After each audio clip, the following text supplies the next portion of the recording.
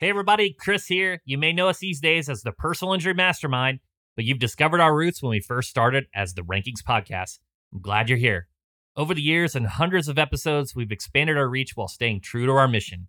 We help you and your firm dominate the competition with insights from some of the best in the legal industry. You may notice that these older episodes sound a bit different. That's because we also embrace change and growth. I hope you enjoy this episode from the vaults and listen to a few of our newer episodes while you're at it. Thanks for being here. Let's begin. Starting a new business is no easy task. In fact, in the US, nearly half of all new ventures fail within the first 5 years. But my guest today didn't just found one successful business. He went on to start another, and then he wrote a book about it to tell you how to do the same. A lot of folks probably know me from the company that I started and ran previously called Moz. That business was a strange and fascinating adventure. I think it taught me a ton of lessons about marketing and entrepreneurship and running a company and working with people. And a lot of those lessons came through very painful mistakes and unique experiences. And so my hope in writing Lost and Founder was to share this journey in such a way that they wouldn't have to go through those same painful experiences to learn those lessons.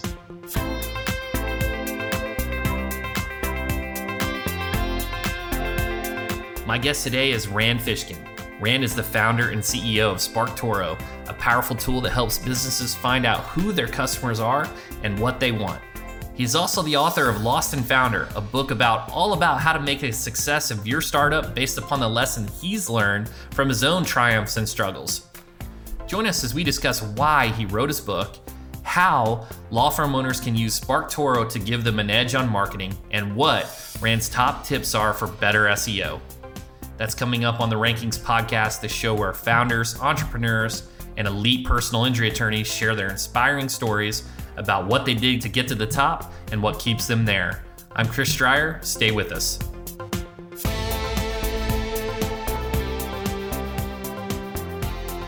I asked Rand to take us back to the start and tell us a bit about those early days before he was heading a multi-million-dollar company and how those experiences resulted in his book being hailed as one of the most honest reads of 2018. I was a college dropout who wanted to design websites, and I started working with my mom, Jillian. She had, been running a small business marketing consultancy doing like business cards, letterhead, logo, yellow page ads since 1981. She'd been running this business. So 20 years in, I joined, and we actually struggled immensely. There's a story in there about debt collectors coming after me, about near bankruptcy, about family dynamics regarding that stuff and challenges there. And then I think that painful experience really resulted in me being very, very transparent in the future because we had so much pain around secrecy and deception and keeping things from each other. I tried to share the experience too of becoming CEO of Moz. We fundraised, we raised a venture round in 2007 and switched to a software model from a consulting model. That had a lot of interesting challenges and opportunities, a tremendous amount of learning. I think, being a venture-backed entrepreneur upgraded a ton of my skills and knowledge, but also probably was the wrong move for the business as a whole. It's very, very rare that people are willing to speak about that, publicly or authentically, because as several entrepreneur friends and venture capitalist investors have noted to me since the book's publication, you're never going to get funded again. So that's different from everything from an outside person's look. That's everything contrary to what I've been told, what I hear. Go to Silicon Valley, raise a lot of money, and kind of jump right in. So I like the different approach. I like the transparency, and I definitely need to read the book because being a business owner myself, there's always those ideas, do I get more funding to accelerate growth? Do I? So yeah, I thanks for sharing. I try and go into, so I think one of the things that Lost and Founder does is each chapter conceivably could be its own book. You know how a lot of business books, I don't know if you've had this experience, Chris, but a lot of business books are the kind of thing where you could read the Wikipedia summary of the book, and it's not as powerful, it's not as resonant, but you get the idea. Like, you know what the book is about. Start with why. Yeah. Right, Simpson. I can basically watch the 5-minute video version and get 95% of the value. But that's true for tons and tons of business books, right? They basically take one idea, turn it into a book, and then that puts you on the speaking circuit, et cetera, right? Lost and Founder is sort of the opposite of that. I did not want to have a singular idea that could really be summarized in a few paragraphs. Lost and Founder is basically a long series of many of those uniquely wrapped into the different stories of this journey. And as a result, there's a lot in there about, building a team, how to think about that, how to potentially avoid some of the pitfalls of team management and team building if that's something you don't necessarily want to do, how to structure internal communications, right? We learned a ton of painful lessons around that stuff, trying to scale up from 5 people to 200 people, what that might look like, how to run processes and procedures, how to build a more structured environment, whether to build a more structured environment, right? Is that the right thing to do? All that kind of stuff. Diversity and inclusion, and some of the bias that we experienced and certainly contributed to, and evolving thoughts over time, right? Not just in terms of the cultural conversation around that, but in terms of the business impact as well, and the foolish mistakes that we made on that front. So just all over the place, right? So just tons of business lessons, sharing the mistakes, what you learn. I can't think of the exact saying. It's something like, learning from others' mistakes. It's learning from others your why. If you can do it. And it's right? It's such a cheat code. Like it will really accelerate your ability to avoid painful mistakes and make great decisions if you can learn from other people's experiences rather than exclusively your own. And I think, I'm someone who tries to do that now, but obviously, for a lot of my career, especially because I think I got lucky in a ton of ways, right? Like a college dropout, but, had kind of a privileged background. Like my parents paid for most of my college, and I dropped out of college before it became really expensive. Like I was able to pay for my last 2 semesters at the University of Washington, working a $4.75 an hour job, right, at a retail shop, and that's just not possible anymore. And I, from an outside observer, would push back. Okay. I have seen over many, many years the consistency of your growth. The Whiteboard Fridays, consistent education you're putting out to the community. I mean, that's a lot of work. That's a grind. And it's obviously that you enjoy doing that type of work. Yeah. So, and it comes through, so but I think, getting lucky there too, right? Like if I had been teaching dental marketing via Whiteboard, would that have gone great? But SEO, especially in the, 2003 to 2016 era, oh my God, right? That was just a crazy growth ramp for that industry. So, getting lucky with hitting that timing, hitting a group of people who actually cared and paid attention, wanted that content in those kinds of ways, being one of the first people to do video content like that. I think if I had come in 5 years after video content had been popular, it would have been a different story. There's definitely lessons to learn there. Like I think people who are picking up podcasting now in the last few years, super smart. 5 years from now, it's going to be so hard to build a podcast. And right now, you might be in that golden age, right, where you're hitting the growth ramp. Yeah, it's going to be more saturated in the future, so it's going to be harder to stand out. You got to create, it's got to be more entertaining, more specific to an audience.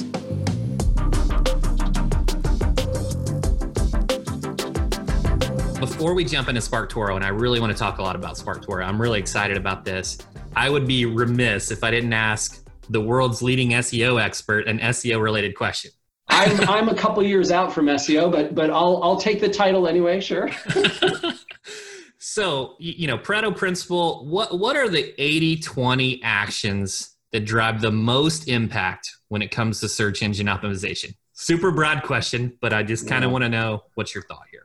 So I think there's a bunch of different ways to answer that, and many, many reasonable ones. But I think if you are someone who's trying to figure out, how do I rank number one for a keyword or a set of keywords in Google today? My sense is that the classic ranking factors of, I get more links with better anchor text than my competition, and I'm on a, higher authority domain, and I am putting out more content, and the content is well optimized with sort of keywords and related phrases, all that kind of stuff. Much of it, while still best practice, I would urge you to do it. Don't, not invest in it, but you will often find that you can get all of those factors right and still be beaten by someone who does three things that many SEOs who focus on the technical details don't do. And that is, number one, build a brand that people prefer. Like if I see your brand versus 5 other brands in the search results, which one do I trust the most? Which one am I most likely to think, oh, they probably have, I've heard of them, I know them, I like them, I trust them, I'm going to click them, even if they're the 5th result instead of the first one. So I think that's one of the huge things, right? It sort of sucks that to be a great SEO, you sort of need to be a great brand builder, but that's the reality we're living in. Second, I think that solving the searcher's query in the way that gets the fewest number of people who do visit your page unsatisfied with their search result in any way is a huge win, right? And so historically, right, you could think of a simple example like this, Chris. I'm sure you've seen these all the time. Like, remember 5 years ago, 6 years ago, 7 years ago, when a lot of times in the search results, you'd see like a landing page that promised you the thing you wanted if you filled out some information. Yep. Think of like webinar landing pages or white page, a white page landing page. And they're like, great, especially in B2B, this was common, right? Like, okay, you want to get this unique data or our PDF download, fill out this stuff. And they tend, with a few exceptions, they tend not to rank so well anymore because they don't instantly answer the searcher's issue. And that is a cheat code. Like being able to solve the searcher's problem faster, better, more consistently, more comprehensively than anyone else, such that no one ever clicks the back button and chooses a different Google result, huge. Third one, and this is the secret tip. This is my if you want to rank number 1 in Google, you don't have to do anything else but this. Be owned by the Alphabet Corporation, right? Doesn't matter how crappy your results are. If you're owned by Alphabet, Google will rank you number 1. It's like the old Wikipedia ranks number 1 for everything. Google ranks number 1 for everything.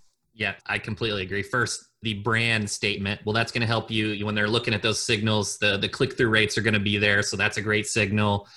Answering consumer intent. I think we could talk a long time about just intent in general. Yeah. I think even the placement of your information on the page is important. If you answer the intent first, the other thing, and without going down too far a rabbit hole, is I think one of the reasons, and this is just a theory, guys, we're just talking here, that longer content ranks better is because it answers multiple versions of intent. So if the query is shorter, then it could potentially have multiple versions of intent. So anyways. No, I'm completely with you, right? I don't think it's actually length of content that Google is looking for. I think it's just correlation that oftentimes long form content or content that answers many questions means that people don't go back and look for something else because they didn't get their problem solved.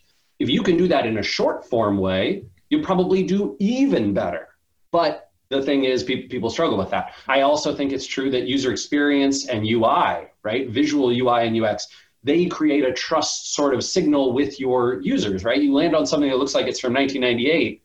Yeah, that looks a little sketchy. I'm going to click the back button pretty quick here, my friends. It's got a bunch of ad overlays and like nasty pop-ups and stuff. I'm going to click that back button. Oh, this looks clean. This looks trustworthy. It looks like something I've visited before. It has that sense of authority to it. I'm going to trust it. I'm going to stay on it. I'm going to be more likely to share it, more likely to link to it, more likely to cite it, all those things. 100% agree.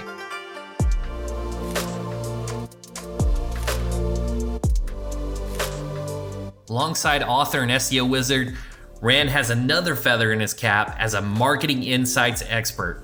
His latest tool, SparkToro, is helping marketers and businesses get the insights they need to make sure their ads are reaching the right crowds.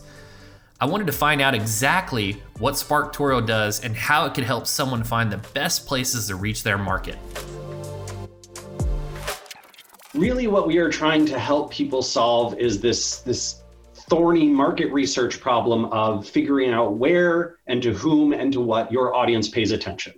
So if you don't want to throw thousands or millions of dollars at Facebook and Google's duopoly of advertising, and instead you would like to go direct, right? I want to find the websites where the audience I want to reach hangs out. I want to find the podcasts they listen to, what they read. I want to find the YouTube channels they subscribe to and the social accounts they follow. All that stuff, all that data is kind of like hidden behind the scenes. Like Facebook knows it, Google knows it, but they're not going to tell you, right?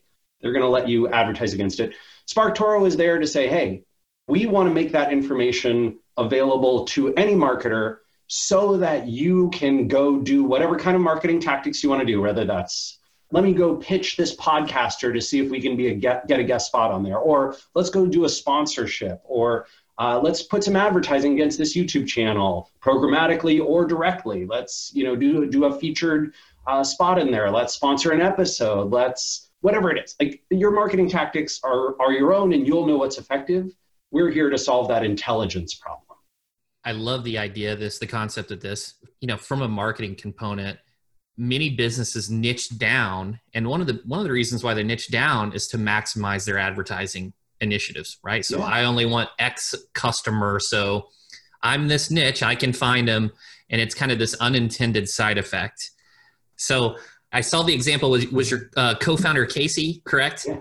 I saw the co-founder Casey example you used on the website. So I'm going to give you a hypothetical situation here. Let's call this made-up person Chris.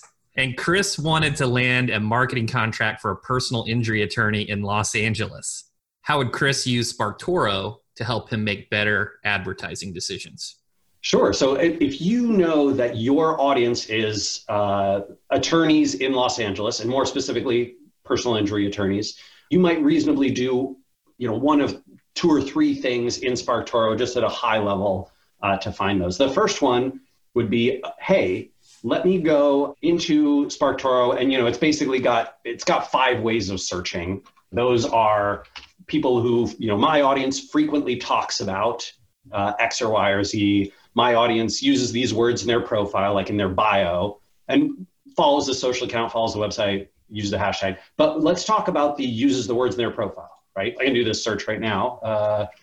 Uses these words in their profile, personal injury. Is that how they tend to describe themselves? Yeah. So like they'll have that in their LinkedIn bio or their Facebook page profile or whatever it is. And is located in Los Angeles, greater Los Angeles area. Great. So here you go. They tend to follow accounts like the ABA Journal. No surprise, right? 32% of the personal injury attorneys in Los Angeles follow one or more of the social or web accounts of the American Bar Association Journal. Lawyers.com, Bloomberg Law, so news.bloomberglaw.com. That might be a great place to advertise. There's a podcast and legal website called abovethelaw.com, which I assume is based on the Judge Dredd saying. That's awesome. I'm above the law. The Wall Street Journal has their legal news website, lawyerist.com, ABA News, Consumer Attorneys of California, blah, blah, blah, right? Like you can go down this list. There's hundreds. I think there's like 250 plus accounts on here, followed by, somewhere between 5 and 30% of this audience. And, you just select the ones you want, you add them to your list, and then you go do whatever kind of marketing you want to do. Same story on websites, right? We have a bunch of websites that these people visit. We have a bunch of podcasts they listen to. If you're trying to figure out like, how do I reach personal injury attorneys in Los Angeles? That's a pain in the butt problem to have, right? You have to cyber stalk them or whatever it is, right? But SparkToro can like, bam, tell you in 6 seconds. That's amazing. And that just maximizes your advertising efforts and it gets you in front of the right audience. One of the problems we keep seeing is a lot of folks who are like on the agency side, for example, right? They'll have a client who says like, oh, well, we want to spend $1 million of budget on this marketing tactic. And right? That that marketing tactic is probably dumb. Like, really, you want to do a full page Wall Street Journal ad? Are you sure? Well, our CEO reads the Wall Street Journal and he really thinks, well, it's almost always a he, right? And it's like, okay, now you have evidence. Now your marketing team can go, hey, look, 6% of your audience reads the Wall Street Journal. 30% of the audience you say you want to reach reads this other, niche website. Maybe we should go invest here instead. Rand spoke about what SparkToro could do from a marketing perspective, but I had to find out whether it had any SEO applications and how law firm owners could take advantage of that as well. SparkToro is not intentionally an SEO tool. That being said, many people who do SEO also care about finding sources for a guest editorial or link building or those kinds of things, right? And SparkToro can be very handy for that. I would say it's a much broader tool, right? It's around market research and audience intelligence, but certainly if you're on the SEO side, one of our big customer use cases early on has been content marketers. They're creating content and then they need to find people who will help amplify that. So it's like, great, I published this piece of content on my site. It's not very useful unless I can get a few powerful accounts to tweet it out and share it on their LinkedIn and put it on their Facebook pages and maybe even, publish something on their Instagram about it or cover it on their YouTube channel or talk about, get a guest appearance on their podcast, get an invitation from them. And if you can do those things, that's awesome. It's far smarter, we've found, for those content marketers to basically in their ideation phase to do the research of figuring out, hey, we want to do a big data survey about how coronavirus is impacting the legal field, right? Especially since lawyers have to go to court and courts are often like there's all these weird challenges around the physical locality, blah, blah, blah. So we're going to survey professional attorneys in the United States and we're going to publish that. Who writes about legal news? Who writes about lawyers and attorneys? Like, who can we go pitch? Great, let's go find legal journalists, right? Someone who says, I am a journalist and I write about the law or legal issues or whatever it is in the United States of America. Boom, here's a big list. Okay, cool, let's go see what they've covered. I see that they're really interested in this particular topic. Let's make sure to include that in the survey so we can go pitch them with the content when we publish it, right? And you get to understand your audience a lot better. That's an amazing example. I also think from our previous conversation, just understanding your avatar and the information that they are interested in, you could incorporate that into your content that goes on your site too. Right, that's exactly right. Yep. So you can get a much better sense of any describable group of people through SparkToro and then apply that to your content, your outreach, your targeting, your advertising, your sponsorships, your partnerships, et cetera. Amazing. So you wrote the book Lost and Founder. You've ton of experience in the SEO industry with Moz, with SparkToro. I've got to ask you about your professional development. Who are some of your mentors or your favorite books that you kind of reference in your journey? Gosh, I got to say recently, there's a book I absolutely love. It's by two women, Liz Fosslien and Molly West Duffy. And they wrote a book called No Hard Feelings.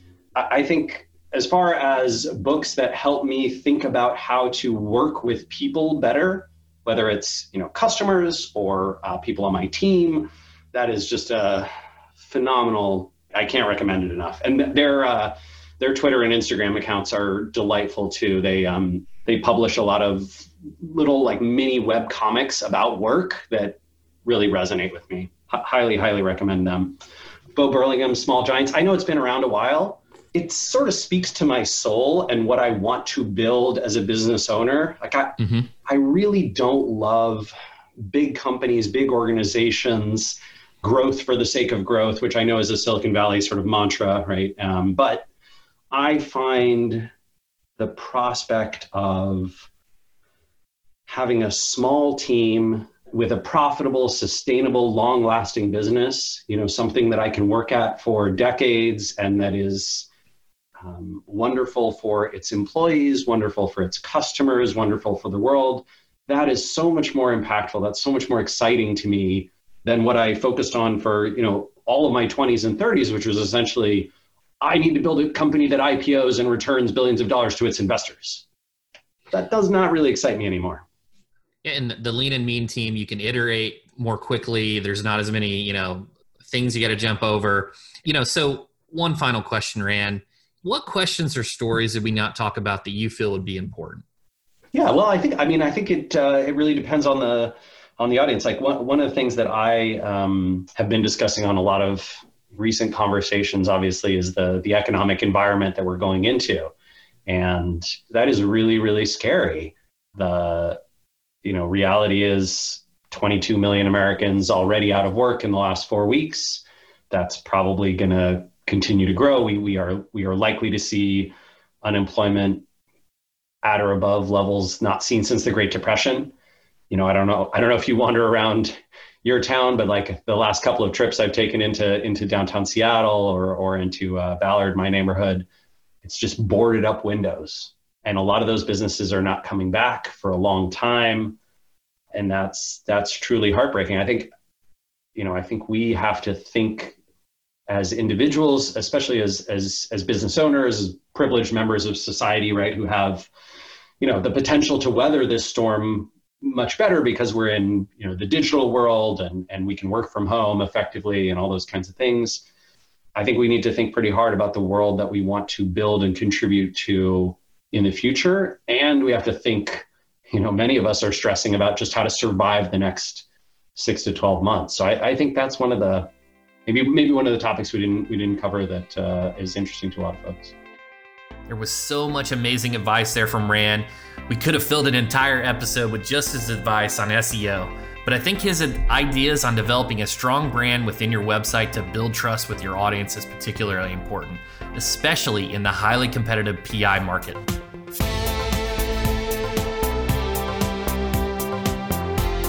You've been listening to the Rankings Podcast. I'm Chris Dreyer. A huge thank you to today's guest, Rand Fishkin, for joining us. You can find all of the links from today's conversation in the show notes.